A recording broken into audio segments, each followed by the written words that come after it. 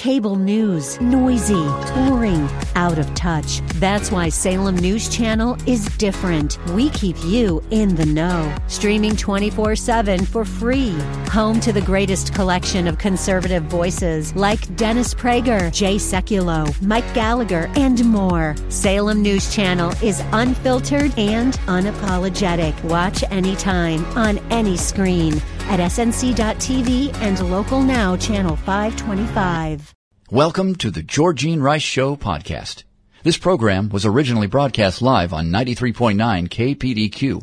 We hope you enjoy the show. Well, good afternoon and welcome to the Monday edition of the Georgene Rice Show. Glad to have you with us. James Blend producing, Dave King engineering in Portland, Pedro Bartez engineering and producing in Seattle. Today we're looking forward to a conversation with Ambassador Francis Rooney. He's going to talk with us about the Hamas attack on Israel, its global implications, and the Israeli-U.S. response. That's coming up later in today's program. But we'll also try to catch up with some of the headlines from the last several days. Well, Sandra Day O'Connor, who served over 24 years on the Supreme Court as its first female justice, died on Friday morning in Phoenix. She was 93. O'Connor, who retired from the High Court in 2006, died of complications related to advanced dementia, probably Alzheimer's, and a respiratory illness, the Supreme Court announced.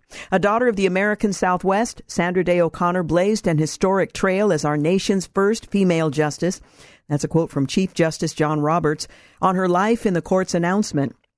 She met that challenge with undaunted determination, indisputable ability, and engaging candor. Well, O'Connor's husband, John O'Connor, whom she met while attending Stanford Law School and retired from the High Court to take care of, died in 2009. O'Connor, who came to be considered a centrist to conservatives on the High Court, was appointed in 1981 by President Ronald Reagan and unanimously confirmed by the Senate. Well, those days are certainly over, aren't they? Reagan called O'Connor a woman for all seasons when introducing her to the American people. She was born on the 26th of March in 1930 in El Paso, Texas. She grew up on a cattle ranch near Duncan, Arizona. After graduating near the top of her class at Stanford University in 1952, she faced sex-based hiring discrimination, not uncommon in those days. She called 40 law firms in California, and not one of them would give her an interview. O'Connor recalled in an interview on NPR in 2013, She eventually wrote a long letter to the San Mateo County Attorney's Office in California, offering to work without compensation if necessary, according to a Supreme Court blog post about her life. As a result of that letter, she got the job as a deputy county attorney and would go on to pave the way for other women in legal careers. She's the author of 5 books, was known for her pragmatic approach in writing, 301 opinions for the Supreme Court. She was considered a swing vote by the news media and other court watchers, although she personally disdained that label, according to the blog. We at the Supreme Court mourn the loss of a beloved colleague, a fiercely independent defender of the rule of law, and an eloquent advocate for civics education, Roberts said. And we celebrate her enduring legacy as a true public servant and patriot, end quote. When in later life, O'Connor, who was known for her work founding and leading iCivics, a nonprofit civics education platform that encouraged American students to become active citizens.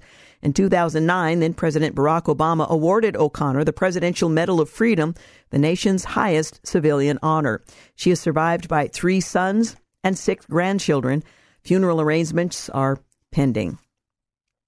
Israel is recalling its recalled, past tense, its negotiating team from Qatar after talks with Hamas reached a dead end. Due to the dead end in negotiations and following instructions from Prime Minister Benjamin Netanyahu, Mossad head David Barnea ordered the negotiating team in Dubai to return home. That was the public statement released on Saturday afternoon. The Hamas terror group did not fulfill its obligations under the agreement that included releasing all the women and children that were on the list provided to Hamas that had authorized it. The head of Mossad thanks the head of the CIA, Egypt's intelligence minister, the prime minister of Qatar for their partnership and the tremendous mediation efforts that led to the release of 84 women and children from Gaza, in addition to 24 foreign nationals. The statement issued on behalf of Israel's intelligence agency. Well, on Friday, fighting between Israel and Hamas resumed after talks broke down because the terror group failed to uphold its agreement to release all kidnapped women and children. Officials familiar with the truce told Axios that Hamas sought to pivot the discussions to the release of elderly men instead. Well, according to an Israeli official, Hamas didn't want to release the remaining female hostages because it doesn't want them speaking publicly about what they have endured. Imagine what that means, said a former speechwriter to the Israeli delegation to the United Nations, writing on X on Saturday. The Palestinian terror group's culpability was echoed by Secretary of State Anthony Blinken, who confirmed on Friday that the pause came to an end because of Hamas, which began firing rockets before the pause ended, adding that they reneged on the commitment that it made in terms of releasing certain hostages. Meanwhile, Hamas blamed Israel for the breakdown in talks and for its refusal throughout the night to accept all offers to release other detainees. Negotiations took place throughout the night to extend the truce, during which the movement offered to exchange prisoners and the elderly. A statement from the group alleged Hamas offered to hand over additional bodies of hostages purportedly killed from Israeli bombings. That's being questioned.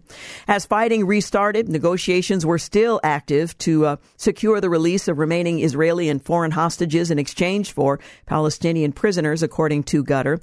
The state of Qatar is committed, along with its mediation partners, to continuing the effort that led to the humanitarian pause and will not hesitate to do everything necessary to return to calm, the Qatari foreign minister stated. At least 110 hostages have been freed, with an estimated 137 remaining in the hands of Hamas. Meanwhile, the architect of the October 7th Hamas attack on Israel sent a threat to the Jewish state this week. Actually, it was last week, claiming the massacre was just a rehearsal. Yeha Sinwar made the threat in his first public statement since the terrorist attack.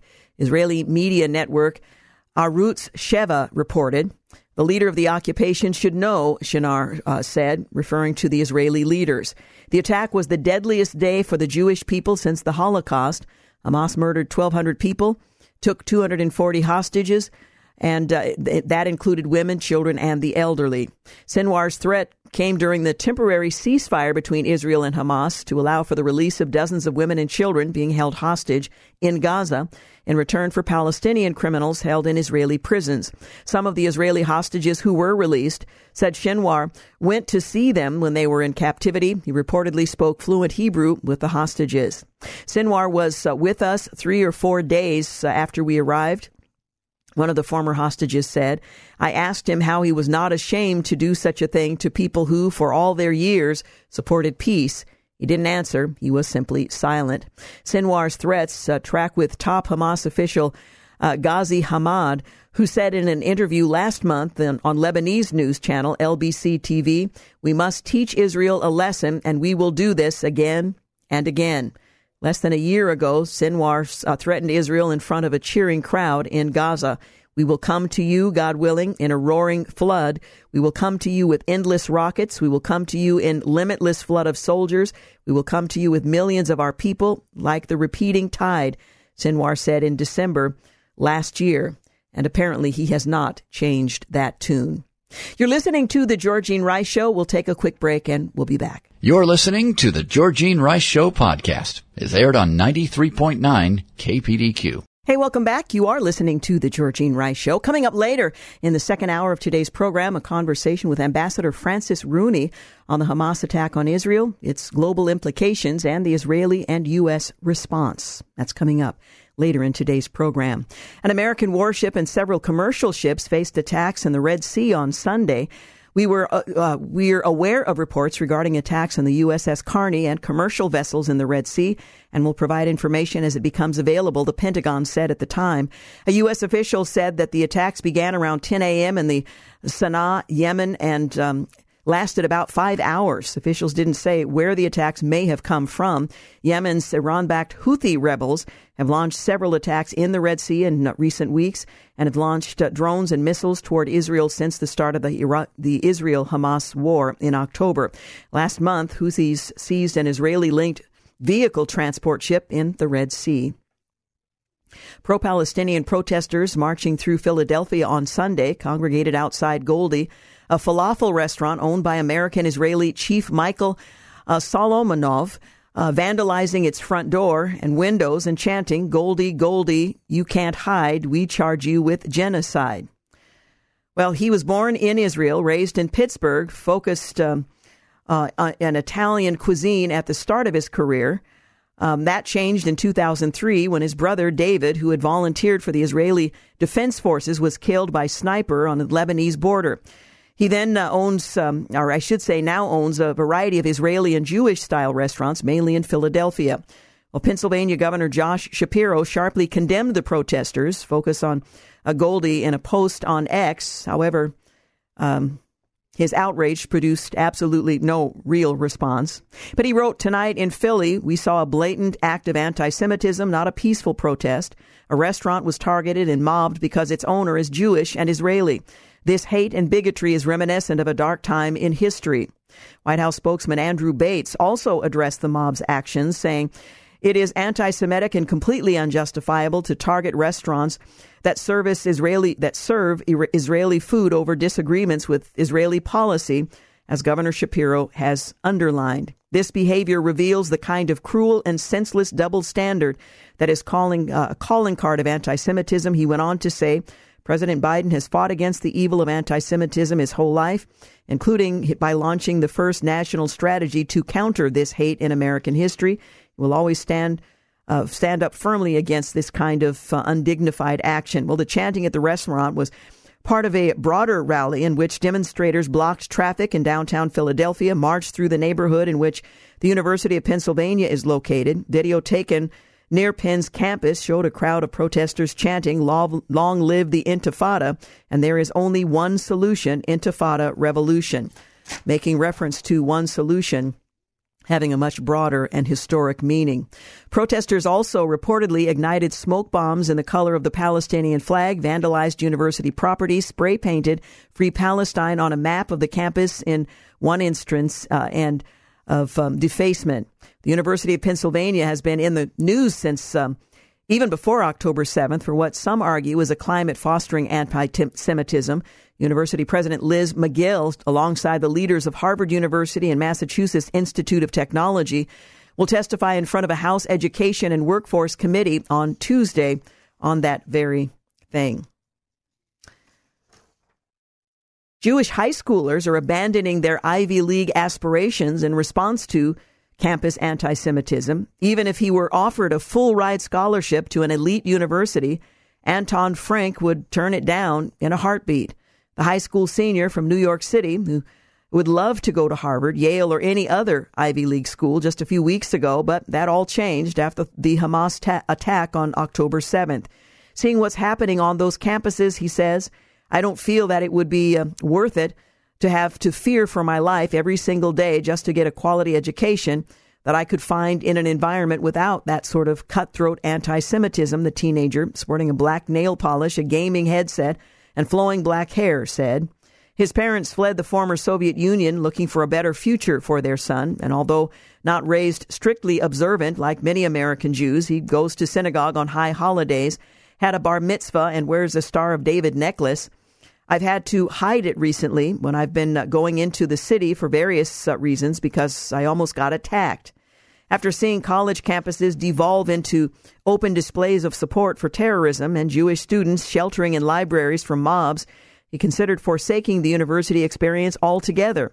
"Seeing all those attacks, all this hate on the campuses, I'm not sure I even want to go," he reflected.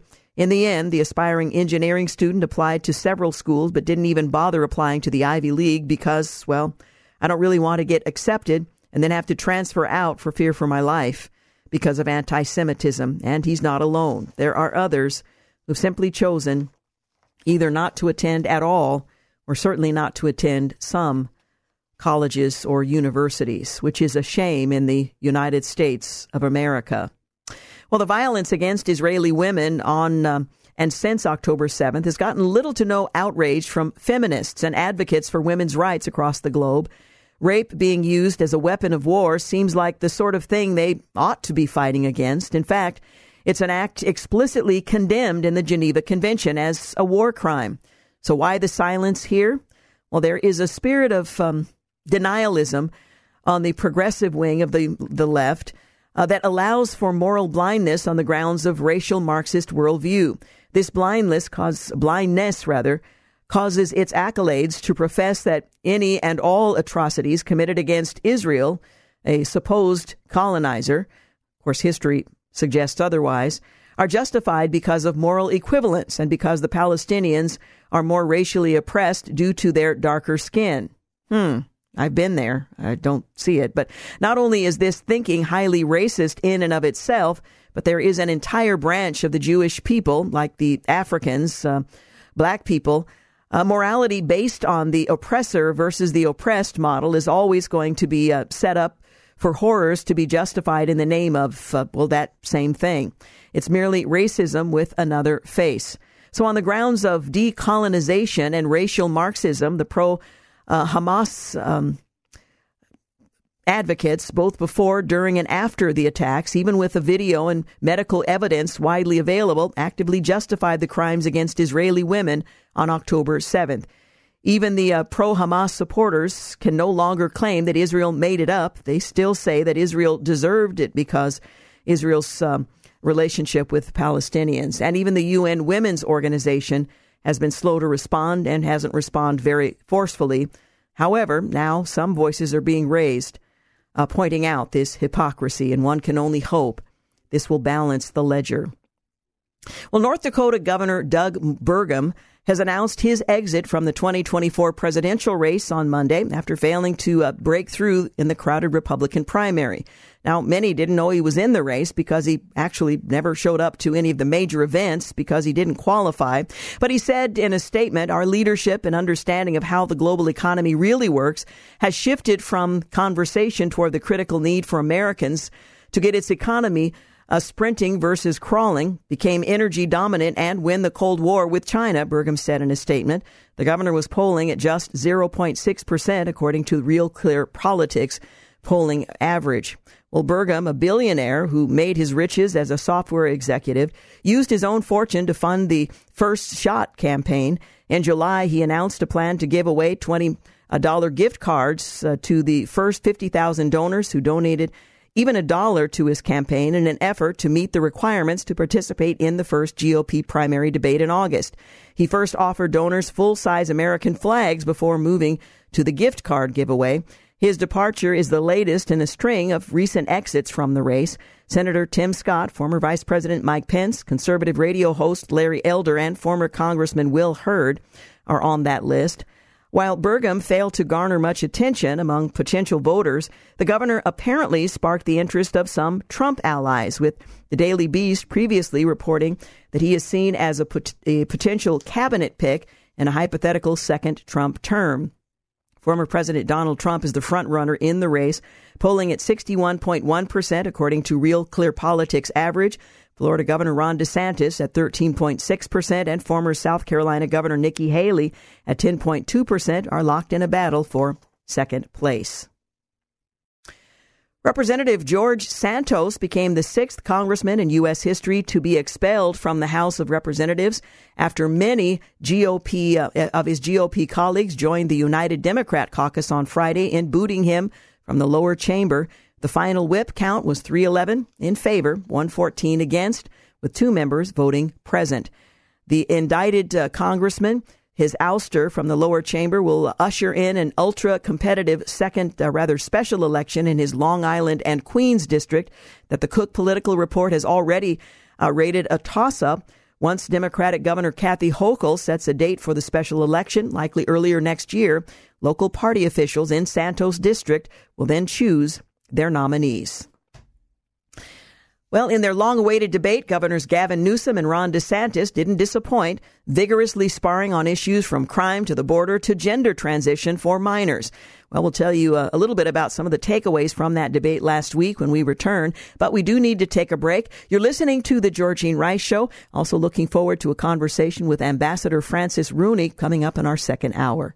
We'll be back. You're listening to the Georgene Rice Show podcast. It's aired on 93.9 KPDQ. Hey, welcome back. You're listening to the Georgene Rice Show. Well, in that long-awaited debate between Governors Gavin Newsom and Ron DeSantis, it didn't disappoint. Newsom, a Democrat, DeSantis, a Republican, defended their different approaches to government, two of America's most populous states, California, and Florida. Well, Sean Hannity, he moderated the Thursday night debate. It ran around 90 minutes and was very informative. Some of the takeaways on COVID-19 and the lockdowns. DeSantis and Newsom had a lengthy exchange on COVID-19 lockdowns while discussing the economy in their respective states. When DeSantis was discussing how businesses were doing better in Florida, Newsom interjected by asking if that was the opinion of Disney. Well, that's an interesting point with Disney being because I had Disney open during COVID and we made them a fortune and we saved a lot of jobs, DeSantis said. You had Disney closed inexplicably for over a year. You were not following science. You were a lockdown governor. You did a lot to damage your people, end quote. Well, Newsom responded by saying that DeSantis declared an emergency declaration before he did. You closed down your beaches, your bars, your restaurants. It's a fact. You had quarantines. You had checkpoints all over the state of Florida, Newsom said. You followed science. You followed Dr. Anthony Fauci. Well, he further said that DeSantis' policies catered to the fringe of his party and led to the deaths of tens of thousands of people. Well, DeSantis responded by saying that a Lancet study showed that Florida had a lower standardized death rate than did California. Then on the border and immigration, the two governors had sharply contrasting views on the border. Newsom accused DeSantis of being heartless toward illegal immigrants, and DeSantis said that the policies of Newsom and fellow Democrats were creating dangerous lawlessness in America. Newsom defended the Biden administration's record on the border, which has seen record numbers of illegal immigrants crossing in every year of Biden's presidency. The administration put out a comprehensive plan on day one when he got sworn into office 3 years ago, and the Republican Party didn't touch it. They didn't move on it, Newsom said. He continued to say that there is nobody he would trust less on the issue of immigration. When he was in Congress, he supported amnesty, Newsom said of DeSantis. He then criticized DeSantis for sending a group of illegal immigrants to Martha's Vineyard, a wealthy area and popular vacation spot in Massachusetts. Well, DeSantis said that Newsom was spreading a flurry of lies. He pointed to the Biden administration's reassurance that the border is secure and said, "They're lying to you. We know that's not true." The Florida governor pointed out that California is a sanctuary state and said that they thumb their nose at federal immigration law.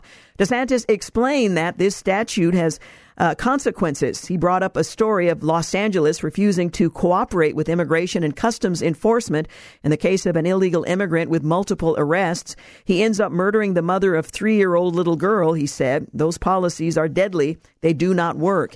He also said that Martha's Vineyard is a sanctuary jurisdiction.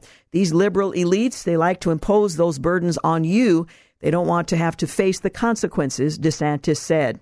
And then on explicit books and book banning, Hannity brought up the debates over the issue of explicit pro-LGBTQ books in public school libraries and classrooms.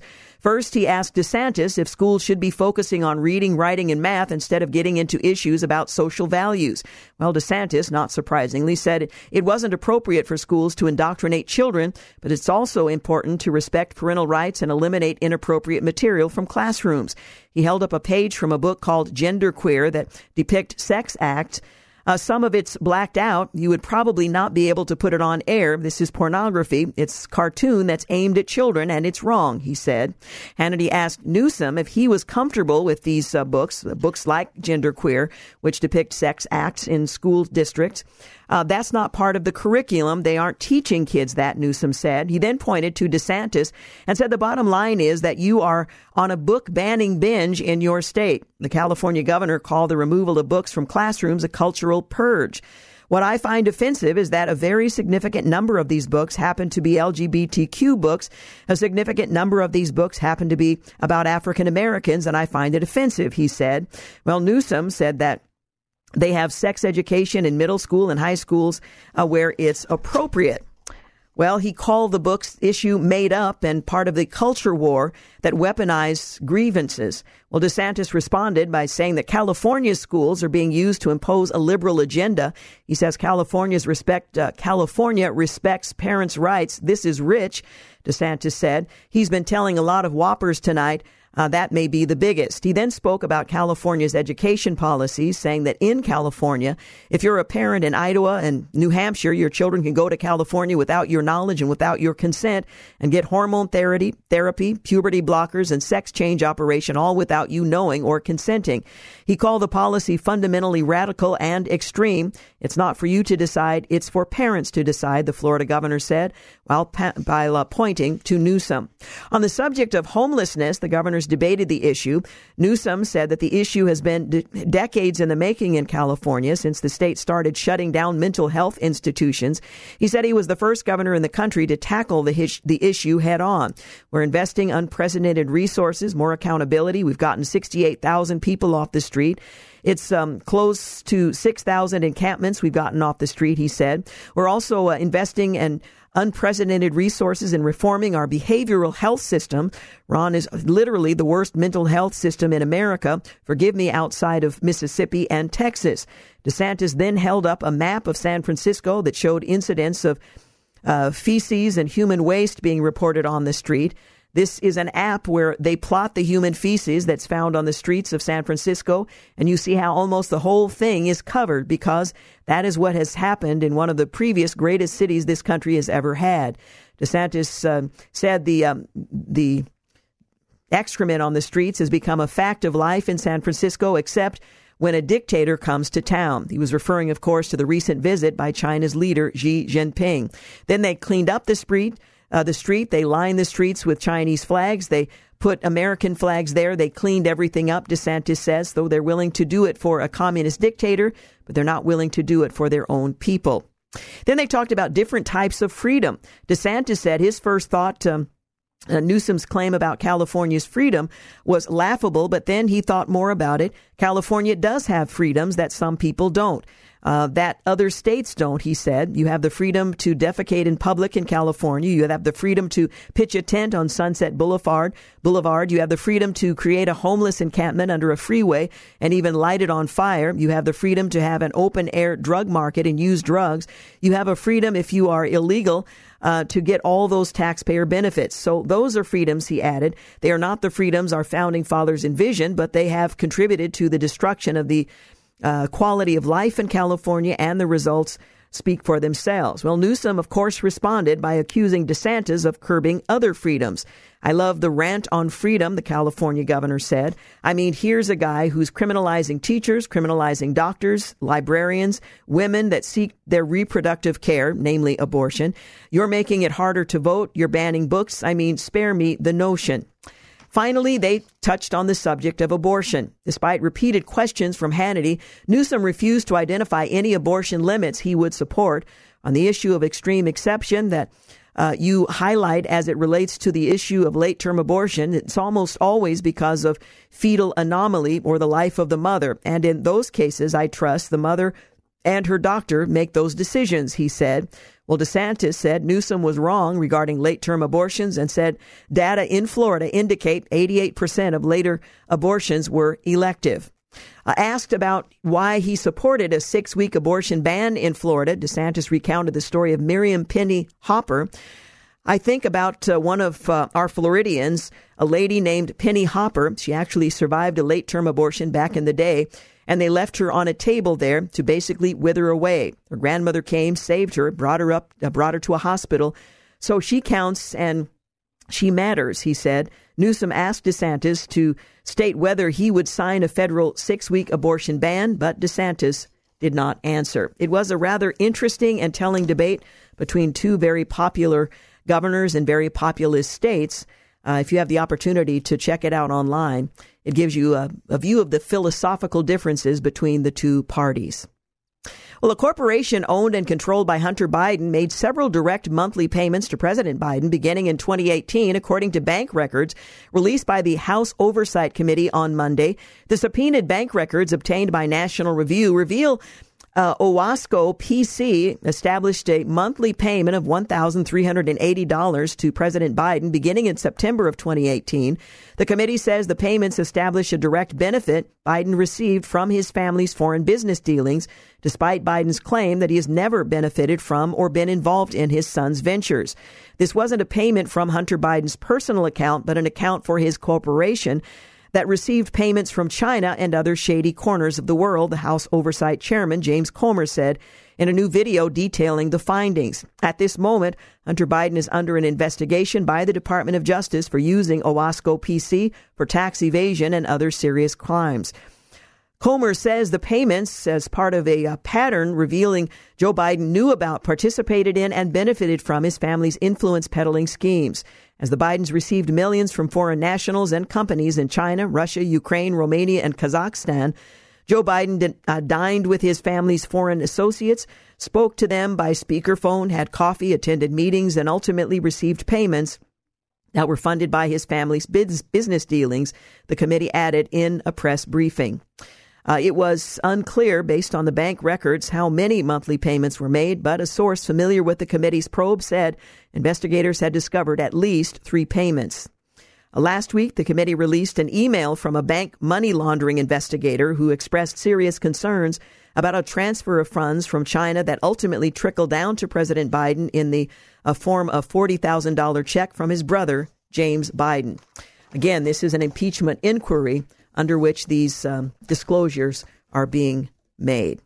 You're listening to The Georgene Rice Show. You're listening to The Georgene Rice Show podcast. It's aired on 93.9 KPDQ. Hey, welcome back. Coming up later in the program, in our second hour, a conversation with Ambassador Francis Rooney on the Hamas attack on Israel, its global implications, and the Israeli and U.S. responses, I suppose, would be more accurate. While the ceasefire between Israel and the terror group Hamas is over, heavy clashes are reported in different areas along the Gaza Strip. The Israeli Defense Forces blamed Hamas for violating the terms of the truce, while Hamas claims Israel declined offers to free more hostages. Qatar said Friday the efforts were underway to restore the ceasefire. My guess is they continue. Well, the Biden administration is facing heavy criticism from Native Alaskans over its crackdown on oil and gas drilling in Alaska, activity which generates tax revenue vital to key state and local programs. Native Alaskan leaders have particularly taken issue with the Department of the Interior's recent actions blocking future oil and gas development in the National Petroleum Reserve, or NPR, an area in North Slope Borough, Alaska, specifically set aside by Congress for resource development in the Arctic National Wildlife Refuge and in federal offshore waters off the state's coast. Congress needs to fulfill its promises made to us over 40 years ago. That's Charles Lampe, the president of the Kaktovik Inuit Corporation, adding, we will not succumb to the eco-colonialism and become conservation refugees on our own land. The people have every right to pursue economic, social, and cultural self-determination. The laws of the United States should support indigenous populations, not interfere with these basic human and political rights. We'll see where that goes. A former American diplomat who served as a U.S. ambassador to Bolivia has been arrested and accused of secretly serving as an agent of Cuba's government, according to the Associated Press. Officials say Manuel Rojas, 73, was arrested in Miami on Friday on a criminal complaint. According to sources, more details about the case are expected to be made public at a court appearance. Federal law requires people doing the political bidding of a foreign government or entity inside the U.S. to register with the Justice Department, which in recent years has stepped up its criminal enforcement of illicit foreign lobbying. According to records, Rojas' 25-year diplomatic career was spent under both Democratic and Republican administrations, with the majority of it being in Latin America during the Cold War. Rojas also served in Italy, Honduras, Mexico, and the Dominican Republic, and worked as a Latin American expert for the National Security Council.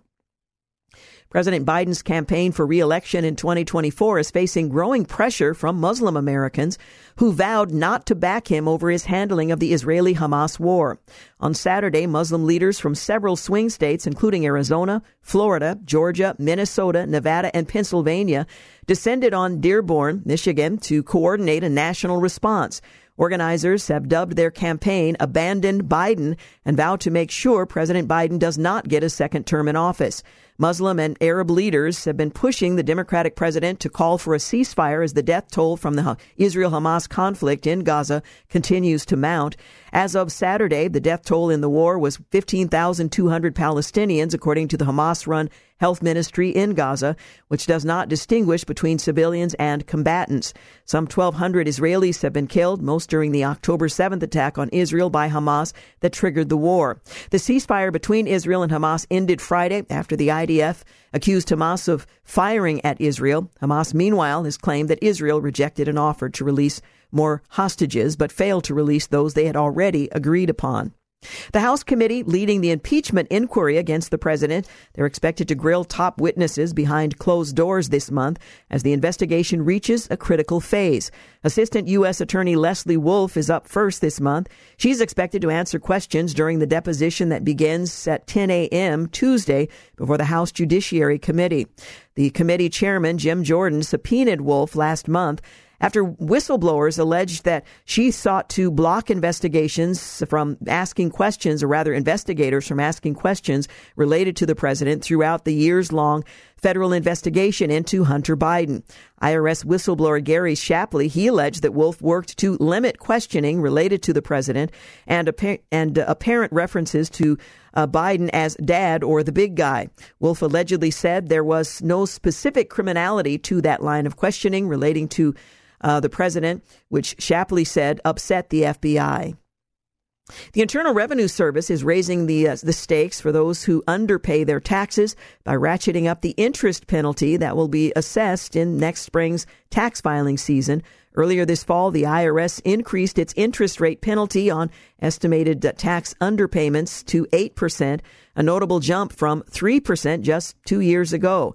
And they raised significant funds with the previous interest rate. The House is expected to hold a floor vote this week on legislation that would strike down pending federal regulations targeting gas-powered vehicles and prohibit any future electric vehicle mandates.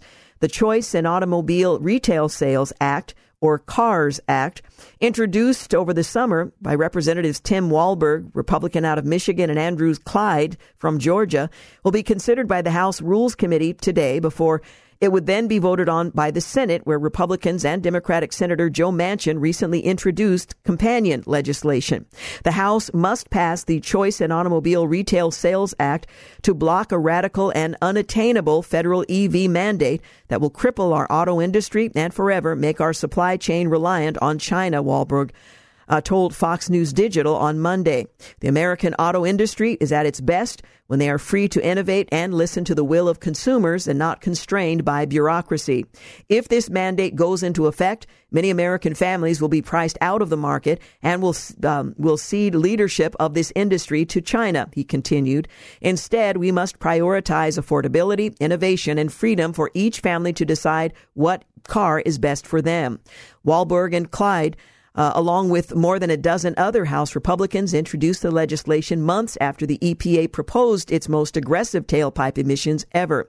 If the rule is finalized, a staggering 67% of new sedan, crossover SUV, and light trucks, up to 50% of bus and garbage trucks, 35% of short-haul freight tractor, and 25% of long-haul freight tractor purchases could be electric by 2032, the White House projected. But as we discussed last week, there are real problems with that. Well, the U.S. Office of Management and Budget is calling on congressional leadership to approve additional funding for Ukraine in its war against Russia, warning that there will be no money by the end of the year to support Ukraine without action from Congress. Office of Management and Budget Director Shalanda Young wrote a letter to House Speaker Mike Johnson, House Minority Leader Hakeem Jeffries, Senate Majority Leader Chuck Schumer, and Senate Minority Leader Mitch McConnell, stressing an urgency to pass more funding to supply weapons and equipment for Ukraine's ongoing war that began in February of 2022. I want to be clear, without congressional action by the end of the year, we will run out of resources to procure more weapons and equipment for Ukraine and to provide equipment from U.S. military stocks, she wrote. There is no magical pot of funding available to meet this moment. We are out of money and nearly out of time. end quote. Young said ending the supply of U.S. weapons and equipment to Ukraine will kneecap the Eastern European country on the battlefield by risking the gains Ukraine has already made and raising the possibility of Russian military victories. She said U.S. Packages of security assistance have become smaller and aid deliveries have become more limited. Anthony Blinken, while in Tel Aviv, warned Israel on long war, saying, I don't think you have the credit for that. Now, was this a threat? Well, in barely a hint of the nation's existential need for victory, Blinken said, I made clear that before Israel resumed major military operations, which they have now resumed, it must put in place humanitarian civilian protection plans that minimize further casualties of innocent Palestinians, Blinken said. Ilya Shapiro says, can we exchange Blinken for some hostages? Mark Dubowitz of the Foundation for the Defense of Democracies, a Biden administration is setting the stage to abandon Israel. Blinken and Biden should be ashamed, Senator Tom Cotton said in response to the latest efforts of diplomacy from Biden and Blinken. The idea that after the worst massacre of Jews since the Holocaust, Israel needs credit to defend itself is outrageous. Blinken and Biden should be ashamed. Ed Morrissey weighed in. Biden and Blinken seem perfectly ready to extend an unlimited amount of credit to Hamas these days, and this is a perfect example. Blinken essentially blames Israel for all civilian deaths in Gaza rather than the terrorist quasi-government that is actually violating all the norms of armed conflict and hiding behind those civilians. Well, governors debate. Newsom and DeSantis, well, they went head-to-head. It may have an impact on the upcoming election. We'll just have to wait to see. Twitter files reveal more than censorship. All of this is profoundly un-American, argued Mike Schellenberger and Matt Taibbi on Thursday in the hearing on weaponization of the federal government. 2 days ago, my colleagues and I published the first batch of internal files from the Cyber Threat Intelligence League, which show the U.S. and U.K. military contractors working in 2019 and 2020 to both censor and turn sophisticated psychological operations and disinformation tactics developed abroad against the American people. All of this is profoundly un-American. We'll continue to follow that story. You're listening to The Georgene Rice Show. News at the top of the hour, and we'll be back. You're listening to The Georgene Rice Show podcast. It's aired on 93.9 KPDQ. Hey, welcome back. You're listening to the second hour of The Georgene Rice Show. Coming up in our next segment, we'll talk with Ambassador Francis Rooney on the Hamas attack on Israel, its global implications, and the Israeli and U.S. response. That's coming up in our next segment. Well, Texas is suing Pfizer over false and deceptive claims on the COVID vaccine. According to the Texas Attorney General Ken Paxton, the lawsuit notes, how did Pfizer respond when it became apparent that its vaccine was failing and the viability of its cash cow was threatened? By intimidating those spreading the truth and by conspiring to censor its critics. Pfizer labeled as criminals those who spread facts about the vaccine. It accused them of spreading misinformation, and it coerced social media platforms to silence prominent truth tellers.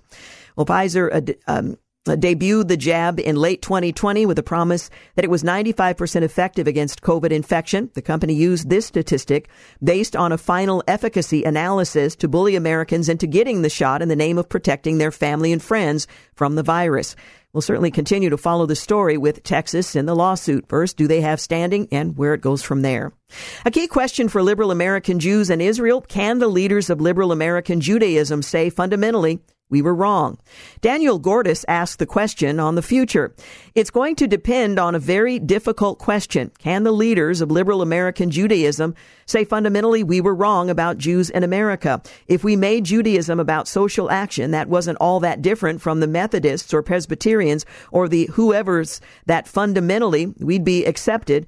For 100 years, we built a community on a premise that was wrong. An interesting question.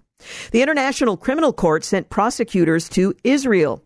This is not just a diplomatic issue. It's legally, Jerusalem has said for years that it does recognize the ICC's jurisdiction, such that even informal interactions are under the microscope in terms of that significance and meaning. Should the ICC decide to prosecute and issue arrest warrants for Israelis, this could obligate around 125 countries, including essentially the entire EU, to arrest Israeli soldiers or officials, something which could alter the Jewish state's global standing in a very negative way. A gag order has been reinstated for former President Donald Trump. A New York appeals court Thursday reinstated the gag order that barred the former president from commenting about court personnel after the former president repeatedly disparaged a law clerk in the New York City civil fraud trial.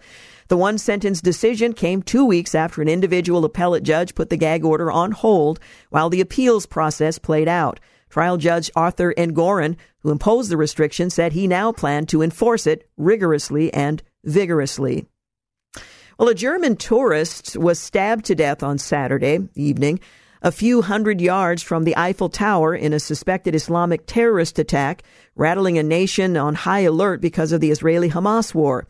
The suspect, identified as a Frenchman in his mid-20s, born of Iranian parents, was arrested shortly after the slaying, said the Interior Minister. France's counterterrorism prosecutor opened an investigation. Authorities in a number of European countries fear the war is stirring Islamist extremists on the continent to plan attacks. The French government raised the terrorism alert to the highest level in October after an Islamist radical stabbed a teacher to death in a high school in the north of France. Prosecutors said the assailant, in this case a refugee from Russia, was motivated by the deaths of Muslims across the world, not specifically in the Gaza Strip or the West Bank. The number of incidents has increased around the world as well. Well, President Biden is facing a humiliating foreign policy setback as $6 billion he used to leverage the release of 5 imprisoned Americans from Iran could be frozen. Lawmakers, including members of Biden's own party, voted on Thursday to approve a bill that would permanently freeze those funds, which were unfrozen by the White House in September as part of a controversial deal. The bill, named the No Funds for Iranian Terrorism Act, passed 307 to 119 vote, which was approved by almost every Republican and 90 Democrats. Hamas and Palestinian Islamist Jihad has been classified as terrorist organizations by the U.S. The bill also cites National Security Advisor Jake Sullivan's remarks in October, only days after the attack on Israel. Iran is complicit in this attack in a broad sense because they have provided the lion's share of the funding for the military wing of Hamas. They have provided capabilities, they have provided support, and they have provided engagement and contact with Hamas over years and years, Sullivan said. Speaker Mike Johnson believes the GOP has enough votes to open an impeachment inquiry against the president. The House Speaker said during a Fox News interview on Saturday that he thinks the GOP has the votes to open up an impeachment inquiry into the president. The administration has been facing investigations from House Republicans over his family's overseas business dealings and alleged weaponization of the federal government. Well, the United States should not lose focus on China's ambitions toward Taiwan, we're being told. Just the News points out that Joint Chiefs of Staff Chairman General Charles Brown says that Americans should be worried about China potentially invading Taiwan. Brown also said that the possible incursion is part of the reason why deterrence is so important, so that conflict does not occur. Brown said that even if China does not use military force against Taiwan, Beijing's actions in Hong Kong may illustrate its plans for the self-governing island, which the People's Republic of China views as a rogue province. And a Vermont school district official asserts a detransition awareness day going against the district's equity policy. Well, officials within a Vermont school district said that celebrating Detransition Awareness Day is hurtful to students who identify as transgender and that it does not align with the district's equity policy, according to documents obtained by parents defending education and shared exclusively with Town Hall. The documents show that on February 6, 2023, a parent emailed the school board and superintendent of Essex Westford School District requesting to add Detransition Awareness Day on March 12th to the school calendar. In addition, the parent requested the book Irreversible Damage by Abigail Schreier be available to students on an easel atop the shelves of the high school library. In response, the school district claimed that students who transition gender in any direction are recognized during Pride Month, which occurs in June. Of course, that is flatly not the case. A long-standing arrangement between the Department of Veterans Affairs and Immigration and Customs Enforcement to process claims for migrant medical care is drawing scrutiny for veterans advocates.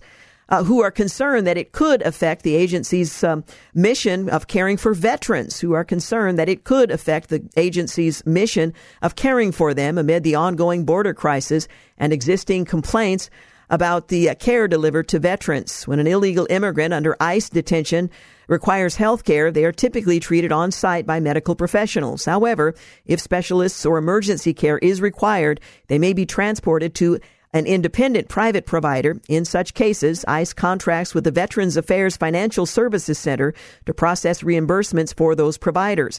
According to a report from July, ICE has hundreds of letters of understanding in which ICE's Health Service Corps will reimburse providers of Medicare rates. That uses the VA's FSC healthcare claims processing system, a portal that allows providers to submit and view claims and access other resources. So there's concerns that veterans will be displaced in this process. Coming up next, a conversation with Ambassador Francis Rooney on the Hamas attack on Israel, its global implications, and the Israeli-U.S. response. You're listening to The Georgene Rice Show. You're listening to The Georgene Rice Show podcast. It's aired on 93.9 KPDQ. Well, good afternoon and welcome back. You're listening to The Georgene Rice Show. Many of us have been following the events following the Hamas attack on Israel on October the 7th.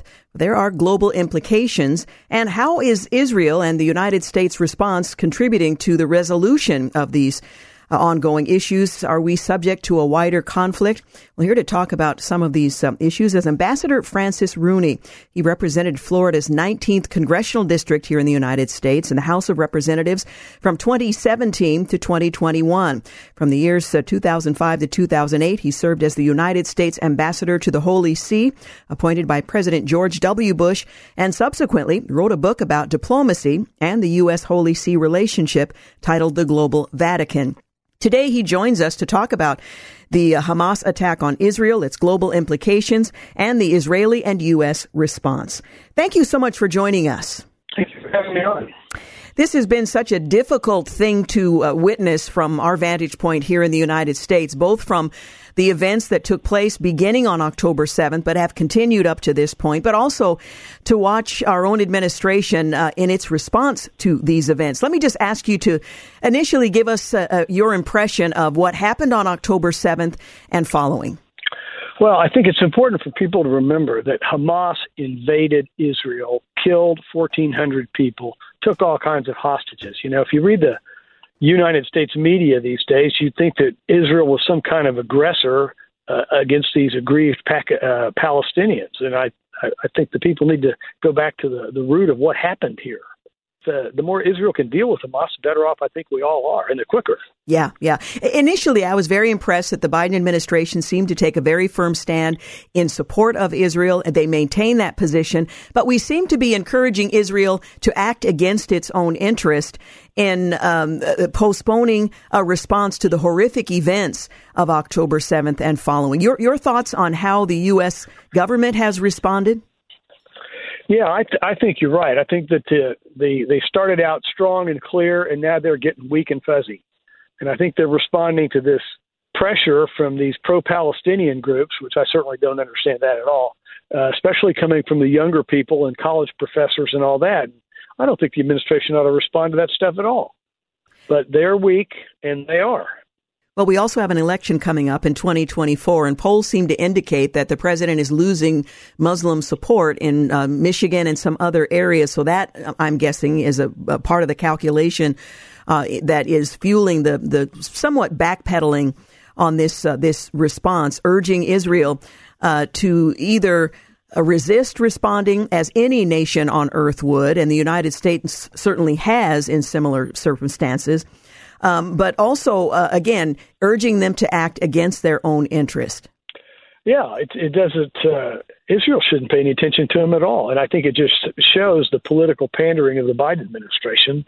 And they better pay attention. They better pay attention to the fact that there are probably more Jews in this country than there are Palestinians.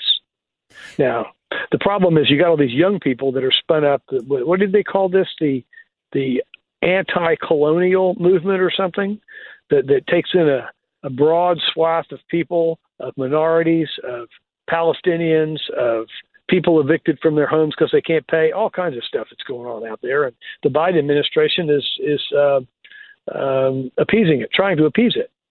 Yeah, and I think politics at least plays some role in that. I can understand a desire to support the Palestinian people, but they make no distinction between the Palestinian people and Hamas.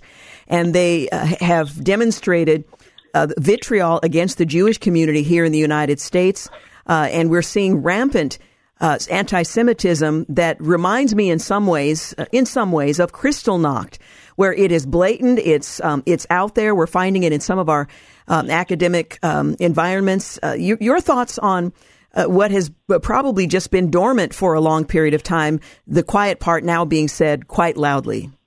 Yeah, like 100 professors at Columbia, even after the president of Columbia had to retract their pro-Palestine message, 100 professors signed a letter saying, no, this is we need to stand with Palestine here against the Israeli aggressors. I mean, what nonsense is that? Yeah, lack of understanding, it would seem to me. What are some of the global implications? We know that United States personnel abroad have been under attack 70 plus times now. We have not responded as a nation very aggressively. Iran is at the core of all of this. We know that their proxies have been responsible for much of what we're seeing. Your thoughts on how the United States has characterized those attacks and how they've responded to them? Well, it's a pretty dangerous situation with Iran working through the Houthis and working through Hezbollah and now working through Hamas. And, their main goal is to destabilize the nascent rapprochement between Israel and Saudi Arabia, and they've done a pretty good job of it.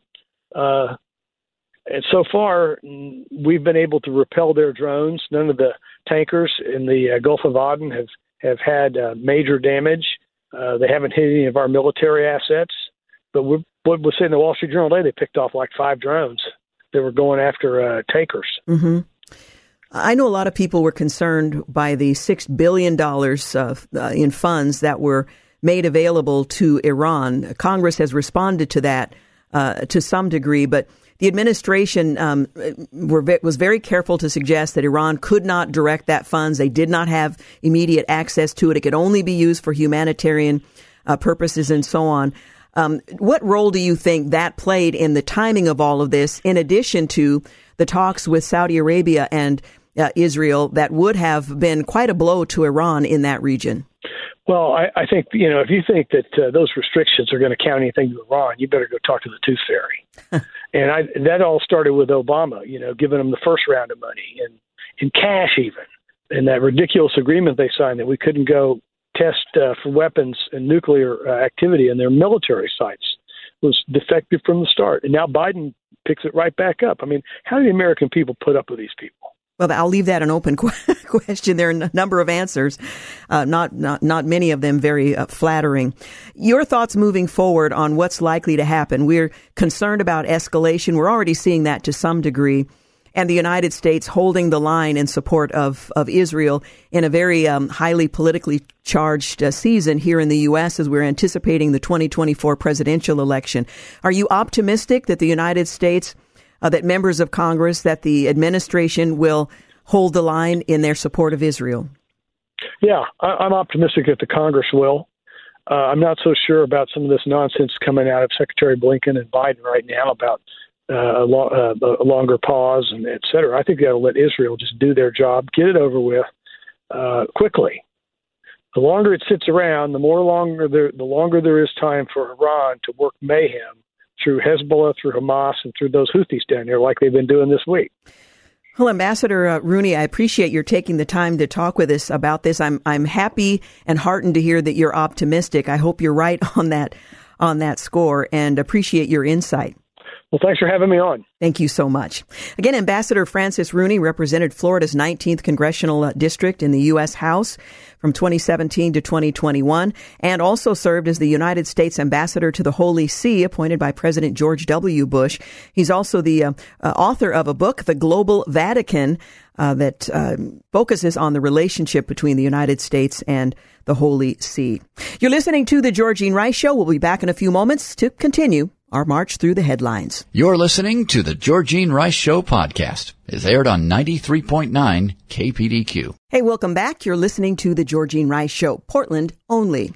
Retired Associate Justice Sandra Day O'Connor died at 93 years old this week. An American original, a judicial trailblazer, the former Supreme Court Justice. She passed away in Phoenix on Friday morning in Arizona at age 93. The cause, according to the Supreme Court's Office of Public Information, was complications related to advanced dementia, probably Alzheimer's, and a respiratory illness. Those of a certain age will remember O'Connor's appointment by Ronald Reagan in 1981 when she became the first woman to sit on the U.S. Supreme Court. As Reagan said upon her nomination, or his nomination of her, she is truly a person for all seasons, possessing those unique qualities of temperament, fairness, intellectual capacity, and devotion to the public good, which have characterized the 101 brethren who have preceded her, end quote. She served until 2006 and was, along with Justice Anthony Kennedy, a consistent swing vote in many of the court's 5-4 decisions. As Chief Justice John Roberts said in a statement, a daughter of the American Southwest, Sandra Day O'Connor blazed an historic trail as our nation's first female justice. She met that challenge with undaunted determination, indisputable ability, and engaging candor. We at the Supreme Court mourn the loss of a beloved colleague, a fiercely independent defender of the rule of law, and an eloquent advocate for civics education. And we celebrate her enduring legacy as a true public servant and patriot. Rest in peace, Madam Justice. Well, New York Republican George Santos has been ousted from the House of Representatives, which just held an expulsion vote on Friday on the Long Island congressman. The final vote, 311 to 114. It's the 9th expulsion vote in House history and the 6th successful one. Of two-thirds majority was needed, around 290 votes, and Santos' colleagues made that number with room to spare. As the New York Post reports, Santos, 35, had been mired in controversy since his 2022 election. He was admitted fabricating much of his biography, and federal prosecutors accuse him of laundering campaign funds and defrauding donors. Santos has pleaded not guilty to those charges. The Post adds a bipartisan congressional investigation last month found that he charged almost $4,000 for spa treatments, including Botox, to his congressional campaign account. When GOP members from swing districts wanted desperately to oust Santos, as they rightly saw him as an embarrassment and a threat to their reelection. Now they've gotten their wish, and the Republicans' ultra-slim majority just got even slimmer. On Thursday, U.S. District Judge Shalia Moses lifted a block raised by Texas against federal immigration authorities from removing razor wire placed on private land along the border with Mexico. Texas had placed the wire with landowners' permission in an effort to stem the flow of illegal aliens into the state. Moses noted the utter failure of the Biden administration to prevent illegal entry into the country, but she reasoned that Texas' motion to block the Fed from removing the wire on the claim that doing so was illegal would not prevail in court. Texas Attorney General Ken Paxton voiced his disappointment that the federal government's blatant and disturbing efforts to subvert law and order at our state's border with Mexico will be allowed to continue. But he also promised to appeal that ruling. Again, that razor wire was placed on private property. Well, more companies are dumping college degree requirements. A college degree just ain't what it used to be. Well, that appears to be the conclusion that nearly half of American companies have come to. Walmart, IBM, Bank of America, and Google recently announced that they're dropping their bachelor's degree requirement for many of their job positions. It's sort of breaking through the paper ceiling, if you will. They're not alone. According to a survey from Intelligent.com, companies are increasingly dropping their bachelor's requirement for jobs, with 55% of 800 U.S. companies surveyed noting that they had already eliminated college degree requirements.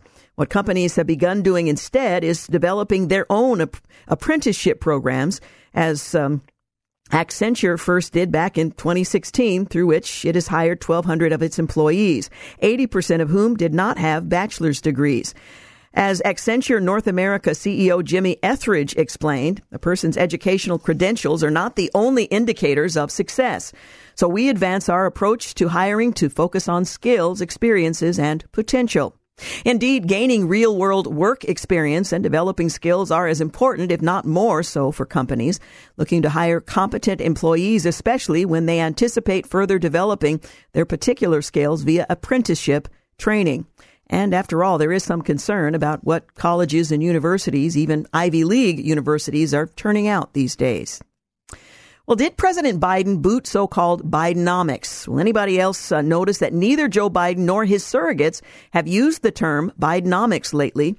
Well, it seems like only yesterday when he was barnstorming, maybe both, the country and crowing about what a swell economy we have and blustering about how, like Barack Obama did with Obamacare, he was going to lean into this pejorative and wield its weapon-like against his critics. Well, a funny thing happened on the way to this rehabilitation.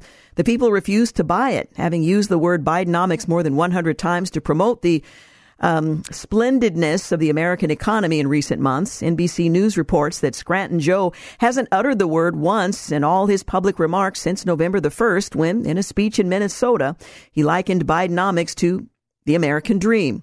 As for who had the deciding vote in whether to jettison the term from Biden's big book of branding, we might look no further than South Carolina Congressman James Clyburn, who was instrumental in getting Biden elected in the first place. I don't like it either, said Clyburn. In any case, it's still the economy, stupid, so Team Biden's focus group is no doubt already brainstorming a suitable replacement word or phrase, or maybe not making reference to it at all. Well, a judge has blocked Montana's TikTok ban. Montana's ban on the website was slated to go into effect a month from today. Well, a month from Friday. However, because the ban ostensibly infringes on the constitutional rights of users, according to the U.S. District Judge Donald Malloy, the January 1st implementation of it won't be happening. Amazingly, TikTok lawyers say national security concerns raised by the state are not backed by solid evidence, a point that the judge appeared to agree with in his 48-page ruling.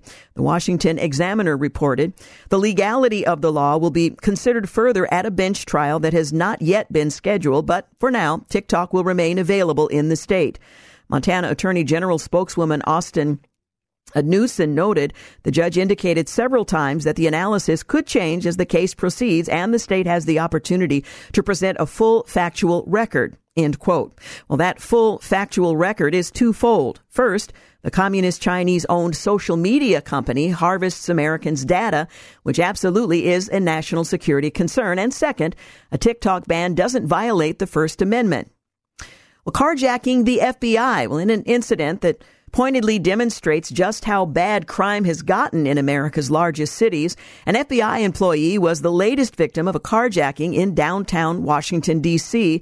The incident occurred in the middle of the afternoon, just a couple of blocks away from Lincoln Park, where dozens of children were playing. D.C. has recorded over 900 carjackings this year alone. The problem is that while the rates of these and other violent crimes have been spiking, the criminal conviction rate has been dropping.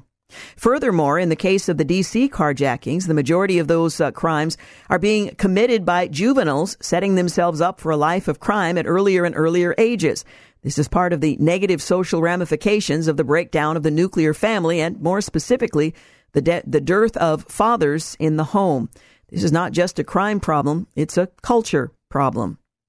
Well, from the mastermind behind the October 7th Hamas terror attack, this was just a rehearsal, he said. Keep that in mind. Rand Paul performed a Heimlich maneuver on a choking Joni Ernst. She's very grateful and survived unarmed. More people are packing thanks to constitutional carry laws. And if you want to reduce crime, you have to make it clear that the likely victims of crime will be carrying. We'll tell you more about that and comments made by John Lott, who, as president of the Crime Prevention Resource Center and the author of the best-selling More Guns, Less Crime, has done more than perhaps any single American to ensure that proponents of the Second Amendment are armed with the facts. That's coming up in just a moment, but we do need to take a break. You're listening to The Georgene Rice Show, so stay with us. We'll be back. You're listening to The Georgene Rice Show podcast. It's aired on 93.9 KPDQ. Hey, welcome back. You're listening to the final segment of The Georgene Rice Show. Weep not. We'll be back tomorrow. Anyway, more people are packing thanks to constitutional carry. Again, if you want to reduce crime, you have to make it clear that the likely victims of said crime will be carrying. John Lott, president of Crime Prevention Resource Center and the author of More Guns, Less Crime, has done more to perhaps any single American to ensure that proponents of the Second Amendment are armed with the facts. Well, those facts continue to evolve, too, and in an encouraging direction for liberty. For example, a new study by Lott indicates that more than half of the states now allow constitutional carry. That is, the right of residents to carry a concealed firearm without a permit. He estimates that 8.4% of American adults now have concealed carry permits. Criminals tend to go where the guns aren't, but the American people are growing increasingly tired of being at the mercy of those criminals. As the Washington Times reported, with the addition this year of Alabama, Florida, and Nebraska, 27 states now allow concealed carry without a permit. As Lott notes, what that means is a lot less costly, a lot less difficult for people to carry, and that primarily impacts poor people that live in high-crime urban areas, adding that these lower barriers mean more racial minorities and women are carrying in high-crime urban areas. If his theory holds, this reality should help reduce crime in the places that need it most. Well, Israel and Hamas, who knew what and when? It's an open question. One of the realities pondered nearly 2 months ago, immediately after the October 7th terrorist attack by Hamas on Israel, was how the Jewish state and its vaunted intelligence service could have been caught so woefully off guard. It became clear almost immediately that the planning for Hamas's barbaric attack was both lengthy and detailed.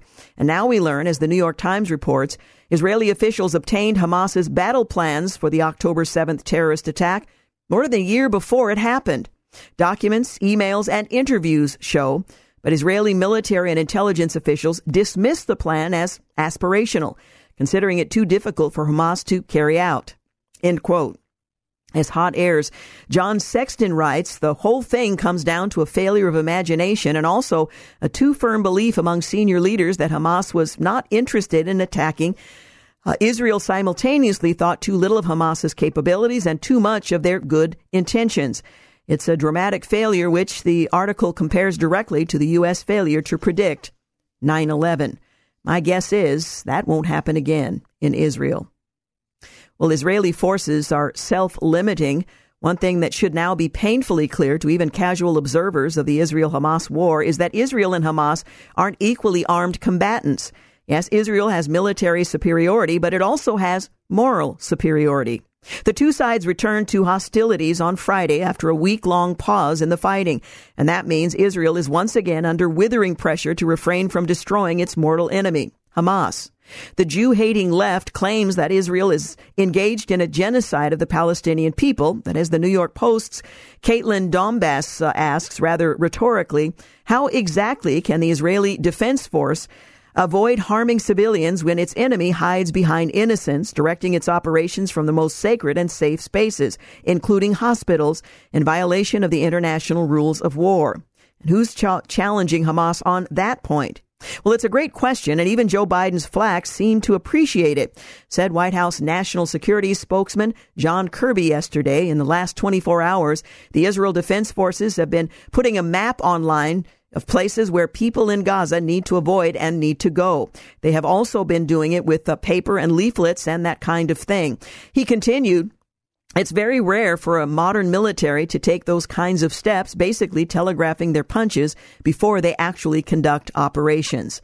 But of course, that doesn't get much time or attention in the MSM. Well, the House voted to permanently freeze the $6 billion in Iranian funds. Better late than never, I suppose. And there's no telling what Joe Biden and the Democrat-controlled Senate will do. But as Just the News reports, House Republicans on Thursday approved legislation to permanently freeze $6 billion in Iranian funds that the Biden administration had agreed to release as part of a hostage exchange with Tehran earlier this year.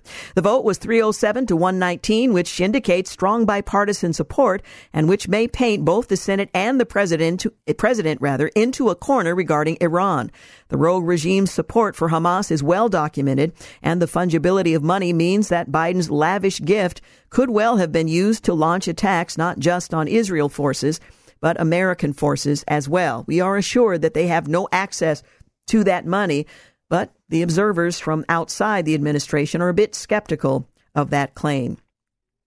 Well, President Biden's administration is nickeling and diming Americans at every possible opportunity, be it with the regulatory state, costing the average household $14,000 annually.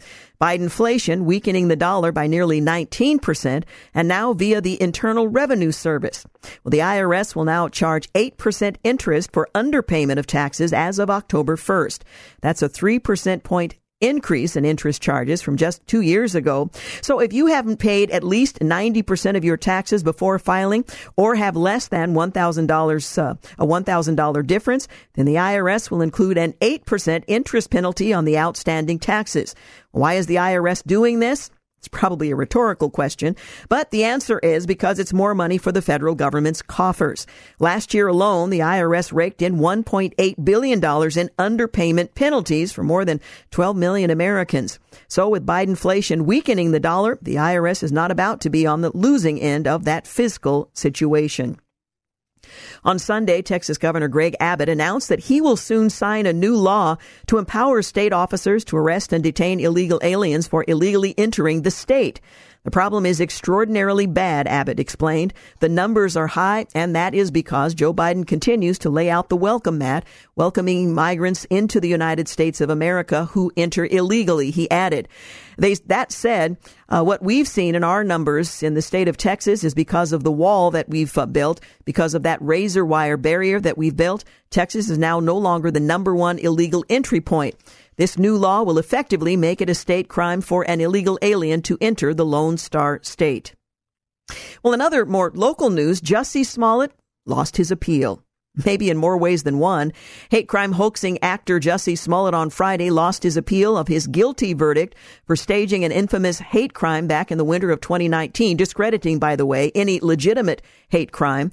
During the report, I should say, during his 2021 trial and in the face of evidence and witness testimony that showed otherwise, Smollett maintained that there was no hoax. A jury found Smollett guilty of 5 felony counts of disorderly conduct, for which he was sentenced to 150 days in jail, 30 months probation, ordered to pay $120,106 in restitution for police resources spent on the faux crime, and $25,000 in a fine. Following the court's decision, Special Prosecutor Dan Webb stated, as the appellate court noted, Mr. Smollett challenged virtually every aspect of the prosecution, and the appellate court correctly rejected each and every one of those challenges. Smollett's legal team promised to appeal the decision to the state's Supreme Court, but they've lost their most recent appeal. Well, we are out of time. I do appreciate your making the Georgene Rice Show part of your day, and do want to thank James Blend for producing, Dave King for engineering. Have a great night. Thanks for listening to the Georgene Rice Show podcast. If you'd like more information on today's guests, please visit the show at kpdq.com and like us on Facebook. And join us live every weekday at 4 for more critical thinking for critical times on 93.9 KPDQ.